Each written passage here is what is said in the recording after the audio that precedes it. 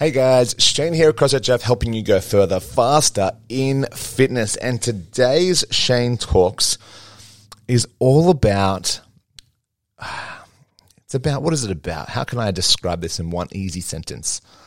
Maybe it's about the endorphins that we get from training and how to deal with not getting that endorphin hit from your session. And I'll tell you some stuff I've been talking to some clients about.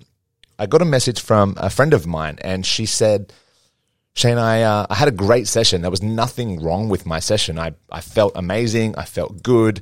The session went well. There was no negativity in this session. However, when I went home, I felt like it was a shit session. I felt like I had a bad day, I had a bad session, and there was nothing I can put my mind on or my finger on to say, well, that was the reason. And I could relate straight away. As soon as I read this message, I knew exactly what it was.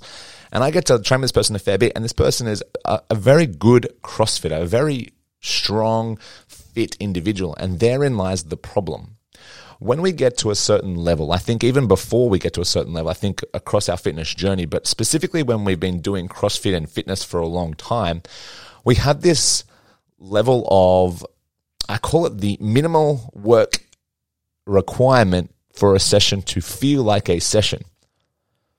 And what I mean by that is that if we have not burnt a certain amount of energy, if we have not sweated a specific amount, if our muscles have not felt a certain way, if we haven't hit those levels that we decided in our mind that was the level of, oh, this is the top session, then we get a little bit depressed about it.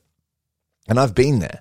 Several times a week, I'll do a very good session, except I won't have hit that threshold. I wouldn't have hit that level of energy burnt requirement so that I go, yeah, that was good. So for me, I wear an Apple Watch, and if I hit, a 500 to 700 calorie session, I'm like, yeah, that was up, that was good.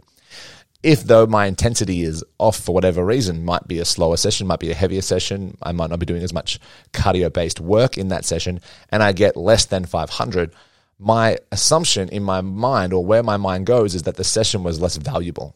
And I need to remind you, and I need to remind my friend, that that isn't a great way of understanding whether or not a session is valuable or not. For example, today in our CrossFit programming, we have some bench press, some bent over row, and some lateral delt flies, right? Some very good quality muscular building movements. And that's going to be a lot less intensity than our usual program where we're running, jumping, skipping, burping, doing all sorts of things fast. You're going to burn a lot less energy. However, it doesn't mean that it's a less valuable session. We're building good quality muscle tissue. We're building good quality neurological connections with our brain and our muscles. We're creating repetition standard. We are doing so many things that are positive in the session that a total amount of energy burnt is not the only way to decide whether or not a session was good. And the problem is, I think, when we get to a certain number, and I've got two thoughts in my mind. I'm trying to get them all at once for you guys, but here's the first one. If we don't get to a certain level of energy burn, I think our bodies just haven't registered that we've really trained. Because we're so used to burning a certain amount of time, our body's just like, well, did you even train today? And yes, we did. We elongated muscles, we contracted muscles, our ligaments, our tendons, our bones are all under stress, and that was training. That is the idea of training. Not every session has to be burn and forget. The other thing is, they say that the psychology behind movement and training, it is very much connected. If you are feeling a little depressed, if you're feeling a little down, they say that it depends sometimes on how much you've moved your body. If you move your body less in a day, your levels of depression can be higher, or you can experience more symptoms of depression if you are not moving. And that makes sense, because when I've been in my troughs of depression and I've felt the highest levels of anxiety and all those sorts of terrible symptoms that I sometimes go through now and have gone through quite significantly in the past, most of the time I sat on my ass and did nothing and slept, or I went back to bed, or I didn't get out of bed. And some days I didn't even leave my bedroom an entire day. It was morning, the sun would come up and the sun would set and I would still be laying in my bed. So I've been there, I've done that. And that was a weird thing, because if I had just moved my body to a certain level, then I would have felt great. And I think, though, that when we're now training all the time, because now we use training as a way of happiness, a way of building our bodies, and because we enjoy it, that if we don't hit a certain level of energy expenditure, then we start to really think that, we're not doing enough. We're sort of in those throes of mild, like these symptoms feel similar to, I feel a little bit depressed about my session. And not a great thing to think, because all that is a massive amount of energy that we haven't burnt, but not a bad thing. A lot of the time, and if I could do anything for people, sometimes it would be like, hey, slow down a little bit, stop pushing yourself so hard, stop trying to get to the end result within 1 hour. This is a 1 hour session. You're not going to get the goals in this 60-minute period, so chill, relax, take a step back, and just go easier. However, I understand why people push themselves. Like, it makes sense. I push myself. It makes sense that we do that. But don't get caught up in the fact that if you haven't pushed yourself and you haven't sweated your face off and you haven't destroyed all your muscles in a session, that it was a bad one. Most of our results, most of our goals don't come from that stress. There is a level of adaptation, specific adaptation to that imposed demand. Yes, we will get some change from the work, right? Specific adaptation to imposed demand. We get that. That makes sense. However, not all of the time do we need to go and punch ourselves in the face repeatedly for an hour to get a change.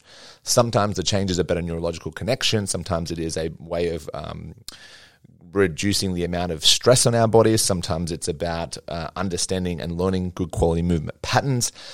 Sometimes it is more about rest than work. So for those of you who feel this way, who have felt this way, please know that many sessions a week, in fact, many sessions in the month and in the year, you should feel like you didn't do enough. That you should feel this way. This is a normal way of feeling. So make sure that is what you are feeling sometimes, because, that comes with a caveat, like as long as you weren't half-assing it, as long as you weren't being a baby about it and doing nothing, then yes, that makes sense. But if you felt like my friend did and felt like every single thing you did was great, you moved well, you lifted heavy weights, you did the great workout, you did all the reps and sets, you did everything perfectly, except when you left, you felt terrible and you felt like you didn't do that, then that is a different psychology that's going on, and we have to start to think about it a little bit more from a different point of view, because I've been there and I wanted to share that with you guys today. So if you have felt this way in the past as well, if this is you, comment below. Let me know. We're not alone. I think all the things that we feel and experience in training, somebody else has done that too. And it's good to know that we're not alone. So if you have felt that way in comments, maybe write something back. If you're watching this on YouTube or on Instagram, if you're listening to our own podcast, just write me an email or go to those platforms and leave a comment.